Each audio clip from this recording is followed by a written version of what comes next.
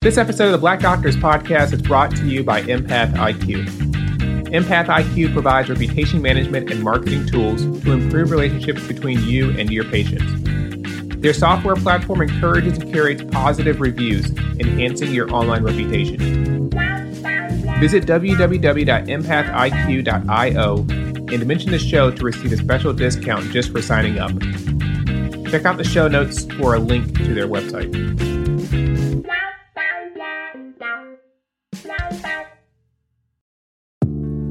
The Black Doctors Podcast highlights the stories of minority professionals with the goal of inspiring others.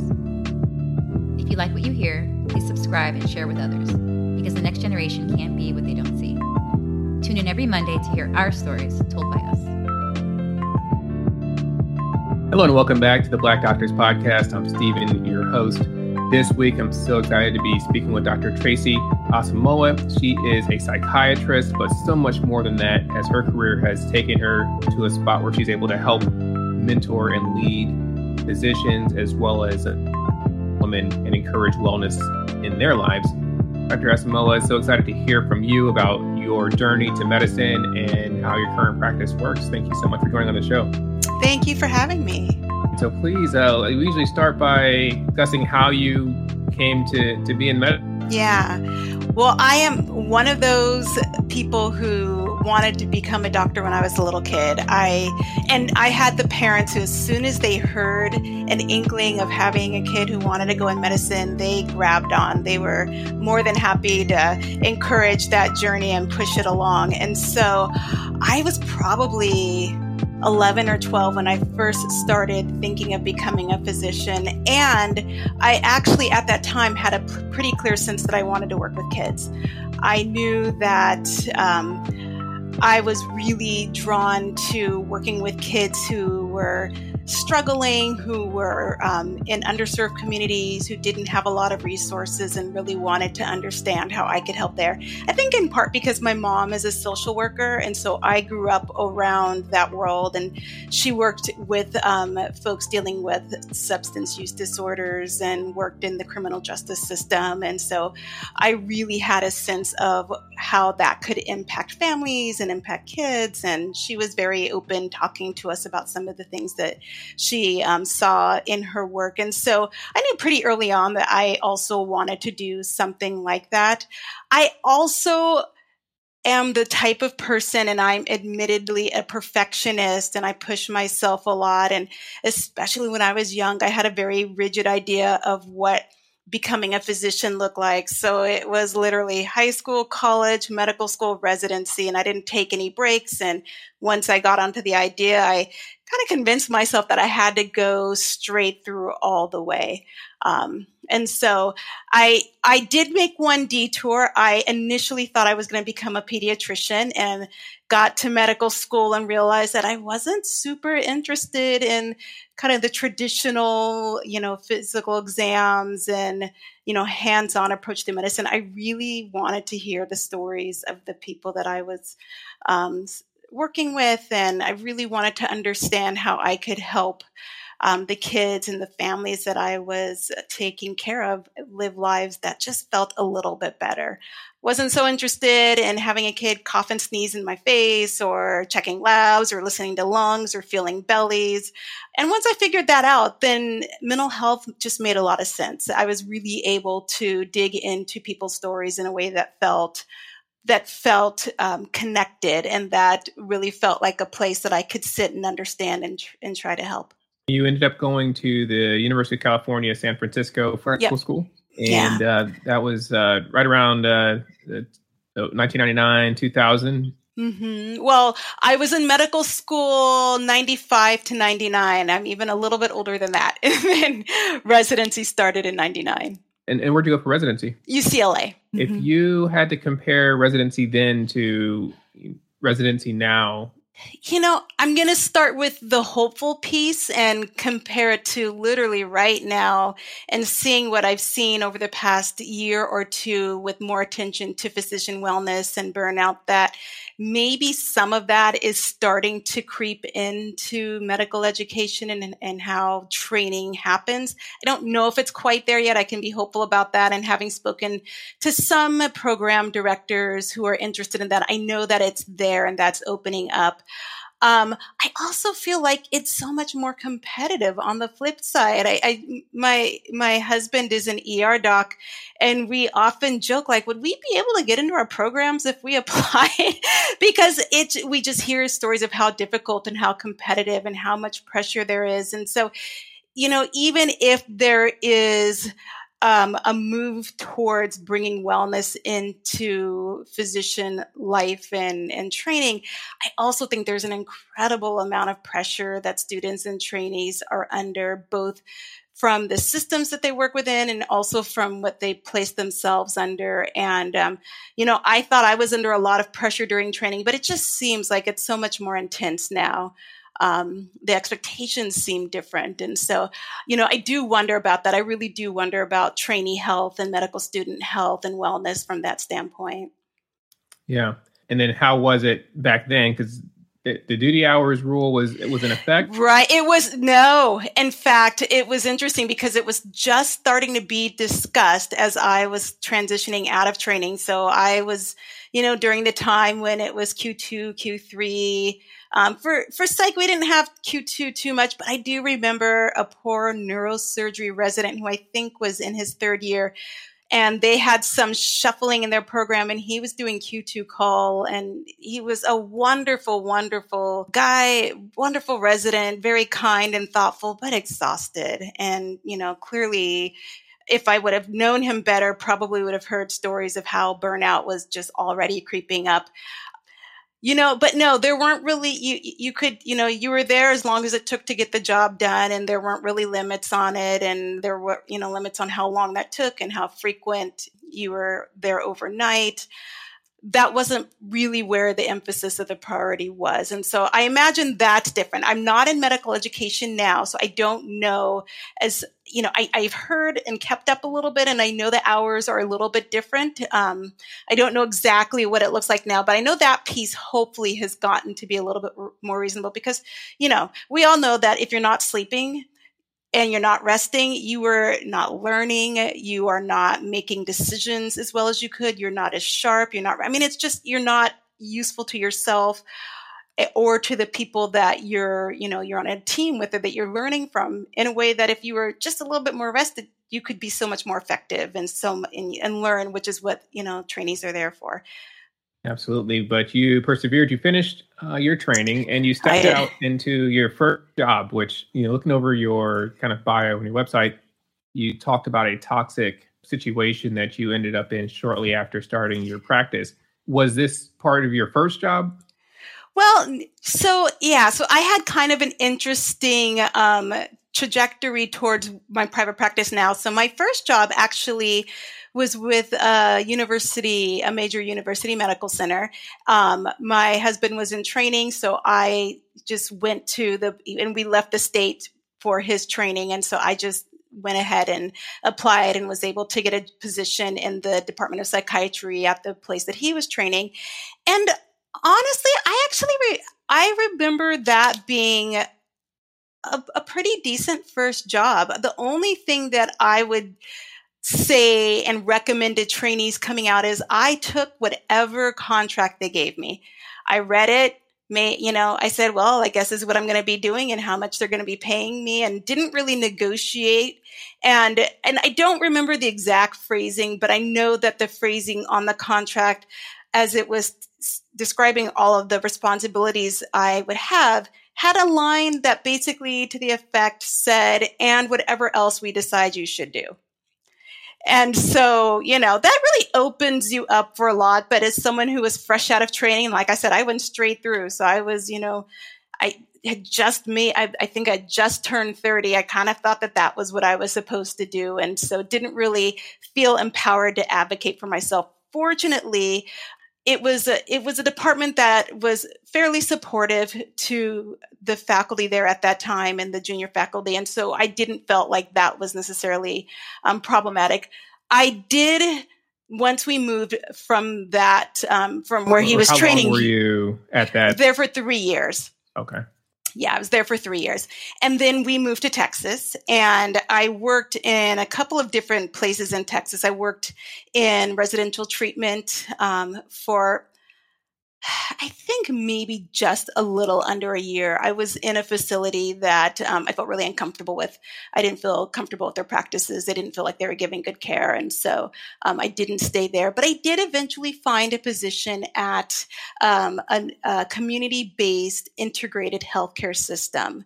And the mission of this system was great. They really did describe providing centralized kind of homes of care for under-resourced communities, and they would have primary care, behavioral health, kind of all located in the same physical location. And so that was a position that I was really excited about because it really resonated with what I wanted to do as I saw myself practicing. That was the position, unfortunately, that was pretty toxic. It was a place where there was very little autonomy or agency for providers from, the administrative staff to administrative front desk staff, not the managing, supervising staff, to the physicians, to the nurse practitioners, to the nurses. I mean, there was very little in the way of supporting us being able to say how we thought we could best do our jobs. And there were some very basic things that we weren't supported in. And unfortunately, there were also some issues with impropriety that happened at kind of higher levels that led to, it trickled down to the pressure being on the providers to make up for some of the things that were going on at the top. And it became a really difficult situation. There wasn't a lot of support for the providers. And so that was unfortunately a place that, although I loved the mission, I wasn't able to see myself at long term. I was actually there for 5 years though, before I realized, before things really started to shift. It grew really rapidly in a short period of time. So when I joined it, it was just a couple of clinics, and at its largest was getting close to 30 clinics. And so it had a rapid period of expansion, and I think it just didn't do it in a way that was, I think, the best way to expand the clinic. So if we, and obviously no names, but if we had to get a little more specific, as that relationship started to shift, because I noticed, like you mentioned, the short period of time you were at the university health system, 3 years, where you have kind of a finite amount of time, you can kind of take a hit on that contract. Yeah, I know I made mistakes my first kind of job coming out of residency, and as long as you're not signing your life away, you take the L and you're better next time. But as time went on in this job you're at for 5 years, what did that external pressure start to look like? Like, how would that affect your day? Well, I'll tell you this, interesting. So having learned that I should always try to negotiate, when I took that position at this this federally funded clinic, I negotiated my salary. I was the first child psychiatrist there. And so I basically went in saying, this is what I expect for an hourly based on, what I've been making and the work I'm going to be doing and how long I've been practicing. And I was part-time. I was an employee, but I based what I wanted to be compensated based on an hourly expectation, and I got it. So that was one thing that was really encouraging, was just kind of starting to learn as you get out into practice and you have one or two positions and you really start understanding where you have a little bit of power, really trying to step into that and ask for it. You never know what happens until you ask. And the first couple of years, again, when it was a small system, I think it really did do what it set out to do. the issues came as it expanded, and how that and the issues became financial pressures that trickled down to patient encounters, how many patients we are expected to see for how long, and also the additional support. Because we were working in under-resourced communities, we really wanted to have support like case management and those sorts of things. And, and we would put together recommendations for things that would be helpful, how, things as basic as how long we thought appointments should be, how frequently our families and the kids that we were taking care of should have therapy appointments, and how long those should be. And those requests were just not heard. We were told that, this was what they had decided was the way it was going to be, and that we could stay or leave. And I had, even probably a year or so when I'd been there a couple of years and then things started to shift, I had set out, and I had talked to my husband about this, the things that would result in me having to leave. Because I just decided there just wasn't, there was just a certain line past which I would not feel comfortable practicing. And if I ever got to that point, then I knew that I would not feel comfortable staying. And once it got to that point, I told them that I was going to have to resign, and knew at that point that I was going to have to really think hard about what the next step would be. I had worked in lots of different types of systems. I'd worked with 2 medical schools. I had worked in residential treatment, inpatient, outpatient, community-based. I'd kind of tried a lot of different things and still wasn't really finding how I wanted to practice being, it wasn't represented in the community and in the positions I was seeking in a way that I felt I could do my best work. And so this was a point for me to stop and say, okay, so what do I really want? And I'll throw in another caveat that played a role in this. I was diagnosed going on probably about 15 or 16 years ago with an autoimmune disorder. So part of my expectations with me being able to do my best work is what I can physically do and what I felt would allow me to work in a way that was sustainable. So I took all of those factors into account as I decided to leave this position and start to explore what was next.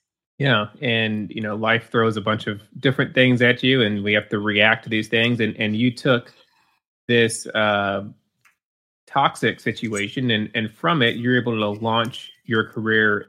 Absolutely. I mean, completely different. I left, and because my husband at the time was working, and we were fine financially. I was fortunate enough to be able to take a little bit of time to think about what I wanted to do next. I didn't have to jump into another position. I actually did utilization review and chart reviews as I just kind of I decided that I wasn't sure if I wanted to work clinically. I wasn't sure I wanted to stay in medicine, what that might look like. I didn't know if I just needed to really be clear about how I would practice and only work in settings that would allow me to practice that way. And so I took a couple of months, and that is actually when I first discovered coaching.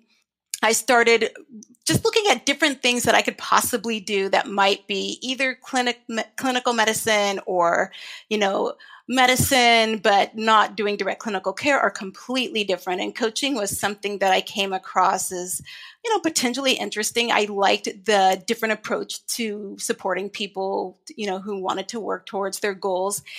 And, but at that time, which was like 8 or 9 years ago, coaching in medicine just really wasn't a thing, or at least it wasn't a thing I could figure out. And I had some biases about coaching at that time. I always pictured like Tony Robbins standing on a stage selling these like $20,000. I'm going to change your life and you're going to go do this packages. And I'm like, ugh. I can't do that. That doesn't, I don't know who I would be serving. I don't know who I would be helping. And so I explored it, but I put it on the back burner for a little while and ultimately decided that what I really wanted to do was just to see if I could create a private practice where I could care for patients and families in the way that I felt really good about and in a way that was sustainable. So that's what I ultimately decided to do. So you stayed in the city you were at that time? I did. The city, so I live in Austin. That's where my private practice is. The city that I was working in the community-based clinic was in the city a little bit north of here. Effectively, it didn't make that much of a difference because the other thing I learned when I signed that contract for that position was I would not agree to a non-compete clause. So there were just little things that, again, going back to having this, this wasn't my first job. This was now my third job. And I kind of understood the things that at least were non-starters for positions that I would take at that point. And so, in addition to at least trying to negotiate my salary and the days and hours that I was able to work, also not being locked into a non-compete clause, because I know that can really cause a lot of people difficulties if they do ultimately decide to leave. And so, so I opened up my practice a little bit closer to where we live. At that point, I had young kids in school and needed to be available and present for them. Yeah. So what are some of the fonder memories you have of opening your practice? One of the nicest things, well, it depends how you look at it. So at the time that I left, I had a few good friends / colleagues, one who'd actually trained with me in residency, and we both ended up moving here to Austin, and one that I met through a psychologist that I met at the clinic that I worked in, and then another was a fellow child psychiatrist. And we all within a year or so transitioned into private practice. And so one of the things that was really just, it was exciting, but it was also comforting was to have peers around me who were going through the same things so we could support each other. And I had people that I could bounce ideas off of. And I just loved the idea of building a practice based on how I thought medicine should be practiced and how I thought mental health should be practiced. So I could see patients for as long as I wanted to. The setting was where I wanted the setting to be. I could see patients as frequently as I needed to and partner with families in different ways. And so I just really liked all of that about it. If I'm honest, I think this is the Gen X in me. I just could not see doing EMR. And so I decided to do paper charts. I decided to be really old fashioned and say, I like writing. I'm a writer. That's another hat that I wear. But I actually like physically writing. I said, it's my own practice. I'm going to physically write my notes. So I physically wrote my notes and kept paper charts that I could hold and see and look through. And so just having the autonomy and the flexibility and being able to be present in the community in a different way, because when you're in private practice, especially when you're opening, when you're doing a lot of getting to know who you're going to get referrals from, who you're going to refer to, for child mental health, adolescent mental health, you're getting to know the schools. And so it was, to me, really fun being able to get involved and integrated into the community that way. And how long were you practicing psychiatry before you branched off and looked again into the coaching aspect of your career? Yeah, so probably about 3 or 4 years of just doing my psychiatric practice before coaching kind of found its way into my life again. And so for a while, it was, I was just building up my practice and focusing on that being my long-term plan before I decided that, coaching hadn't quite let go of me. It was still kind of back there calling. And so about 3 to 4 years into it, I started getting interested again and kind of looking into that again. Yeah. And so did you already know what areas you wanted to, lean into and share with people, or did you decide to coach and then find it? Which came first?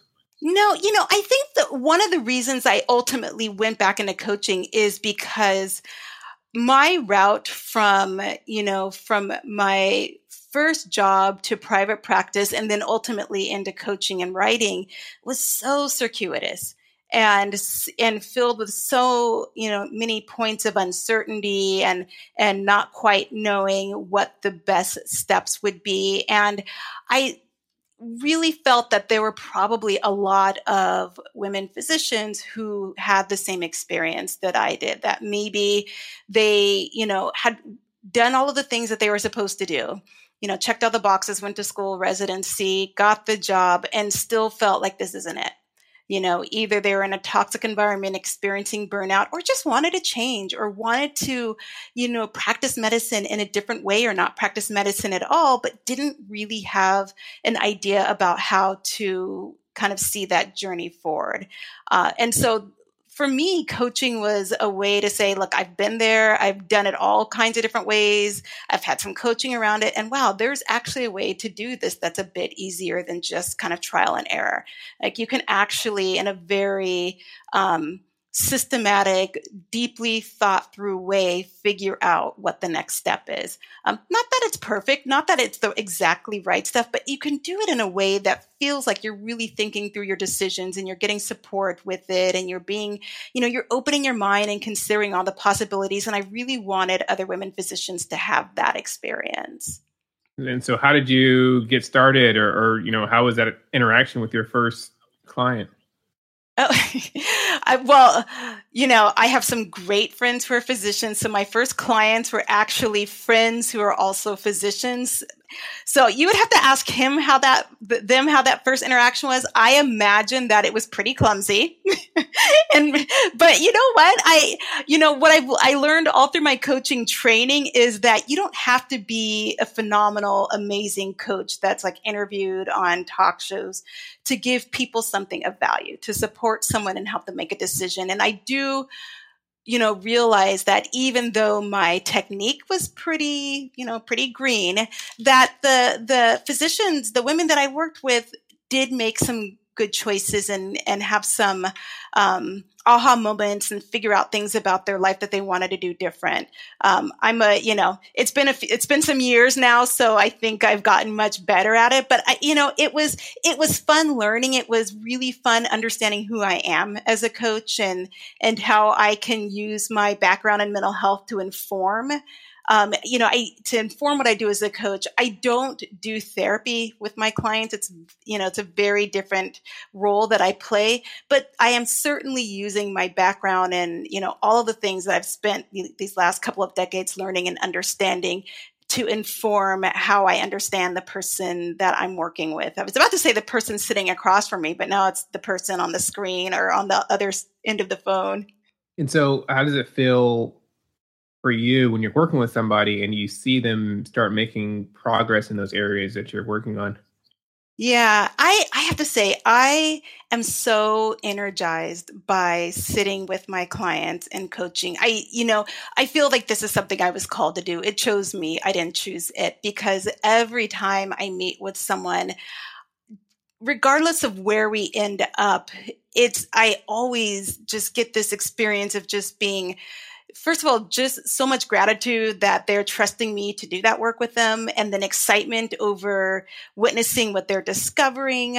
I also really just get as excited as they do about the things that they figure out that they didn't know were there, or things that they uncover that they weren't aware of. It's fun, it's interesting, and it's always different and new. And so it's just a different way of showing up for people and supporting people as they're trying to figure their lives out. Yeah. And currently, what specific area do you provide coaching in? Yeah.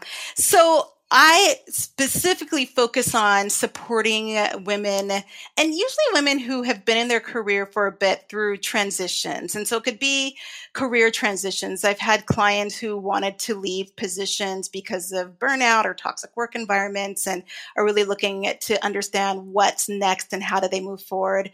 But also supporting women who maybe want to take leadership roles and aren't quite sure how to step into that. There's a couple of organizations that I coach with that do more leadership coaching and support. And so in that arena, it's more of helping people understand what will help them be the leader that they want to be, what allows a person to be a really effective, resonant leader. And I also support women just who are just trying to figure out how to navigate all of the different roles in their lives that they serve. Women physicians and women professionals are often a partner or a spouse to someone. They're a daughter, they're often a parent, they're involved in their communities. And I really try to partner with women to understand how to hold all of that together. It's funny. It's, the term that we've all heard is, the work-life balance or finding balance in your life. And I really try to steer from balance and think more about wholeness, because when I picture balance, I picture a scale, and the way you can balance the scale is to take things off, or you can just put more things on each side. So if you realize you're doing a job where, you're working 60 or 70 hours a week because you just have a lot of clinical responsibilities, if your balance is, and now I got to squeeze in 5 days of exercise and making sure, I have date night and going to all of my kids' games, you just keep adding things to each side of the scale. So it's really looking at wholeness. You consider yourself an entire pie. You only have a certain number of pieces. You can decide how big each slice is, but you only have that one whole pie to work with. So there's no just continuing to add stuff on. It really is understanding, how do you prioritize, understand how to make decisions about how you lead your life based on what your identity is, what your values are, and how do you use that to kind of understand your whole self. So, Dr. Asamoah, as you've grown and built your mentoring and coaching networks, where can people go if they're interested in some of the topics that you offer and cover, and they want to strengthen their career or make transitions or even become better parents? Where can they go to find your services? Absolutely. So my coaching website is tracyasamoahcoaching.com. So just my first and last name, coaching.com. I also have an Instagram page. I have to say I'm not a huge social media fan, but if anybody out there likes Instagram, then it's just my name, Tracy Asamoah, MD. And I try to put some of the stuff that I talk about on my website there. On my website, I have a blog that I write a couple of times a month. And so that has a lot of information about some of the things that I'm talking about and the things that I coach on. And I also have a newsletter that I send all sorts of tips and life hacks about the types of things that I work with clients on. And if you had to go back to yourself when you were there in residency at UCSF, what would you say, or what advice would you give yourself going forward? Oh, I think the first thing that I would just start with self-compassion. Like, just, it's going to be okay. Give yourself a break. You are not the only one struggling. There is help out there. I wasn't good about asking for help or looking for other people who might be struggling just to have, that sort of support. So I would start there. If I would have just started there, then a lot of the things that I struggled with going through training would have at least been brought out into the open, and I could have become more aware about them and gotten a little bit more help with them. What other advice would you have to residents and medical students that are out there listening? Yeah. Here's what I will say. I thought that going to college, then medical school, then residency, and becoming an attending physician was like the goal. Like that's the finish line. You make it and you've done it. And it isn't. It's really just another transition point in your journey. Becoming a physician, completing training does not have to define the rest of your life at that point. You can use that as a set of tools, skills, and insight that you've gained to do whatever you want to do. Medicine and the journey through training and the journey into medicine is hard for a lot of people. It really is. If you're feeling like you're struggling and you think everybody else has it together, they don't. They really don't. Everybody struggles at different times, and everybody deals with it differently, and everybody carries it differently. And, that's just kind of the culture that medicine creates. But so many people are also struggling and just needing to figure out how to make it through to the end. And so, just knowing that and giving yourself a break and saying, okay, first of all, I've done lots of hard things. I can do this hard thing, but if I need help, that's okay too. And I can find that. Fantastic advice. Dr. Asamoah, thank you so much for coming on the Black Doctors podcast and for sharing your story and the things that you've learned along the way and how you've been able to take what you've learned and help other people. And we'll definitely include these links in our show notes. So if anybody's out there is looking for coaching and the support that you offer, they can get a hold of you. Thank you. It's been a great conversation. I really enjoyed our time, and thank you for having me. The Black Doctors Podcast is a nonprofit, volunteer passion project with the goal of inspiring all who listen. Tune in next week for another episode of the Black Doctors Podcast with Dr. Stephen Bradley, your friendly neighborhood anesthesiologist.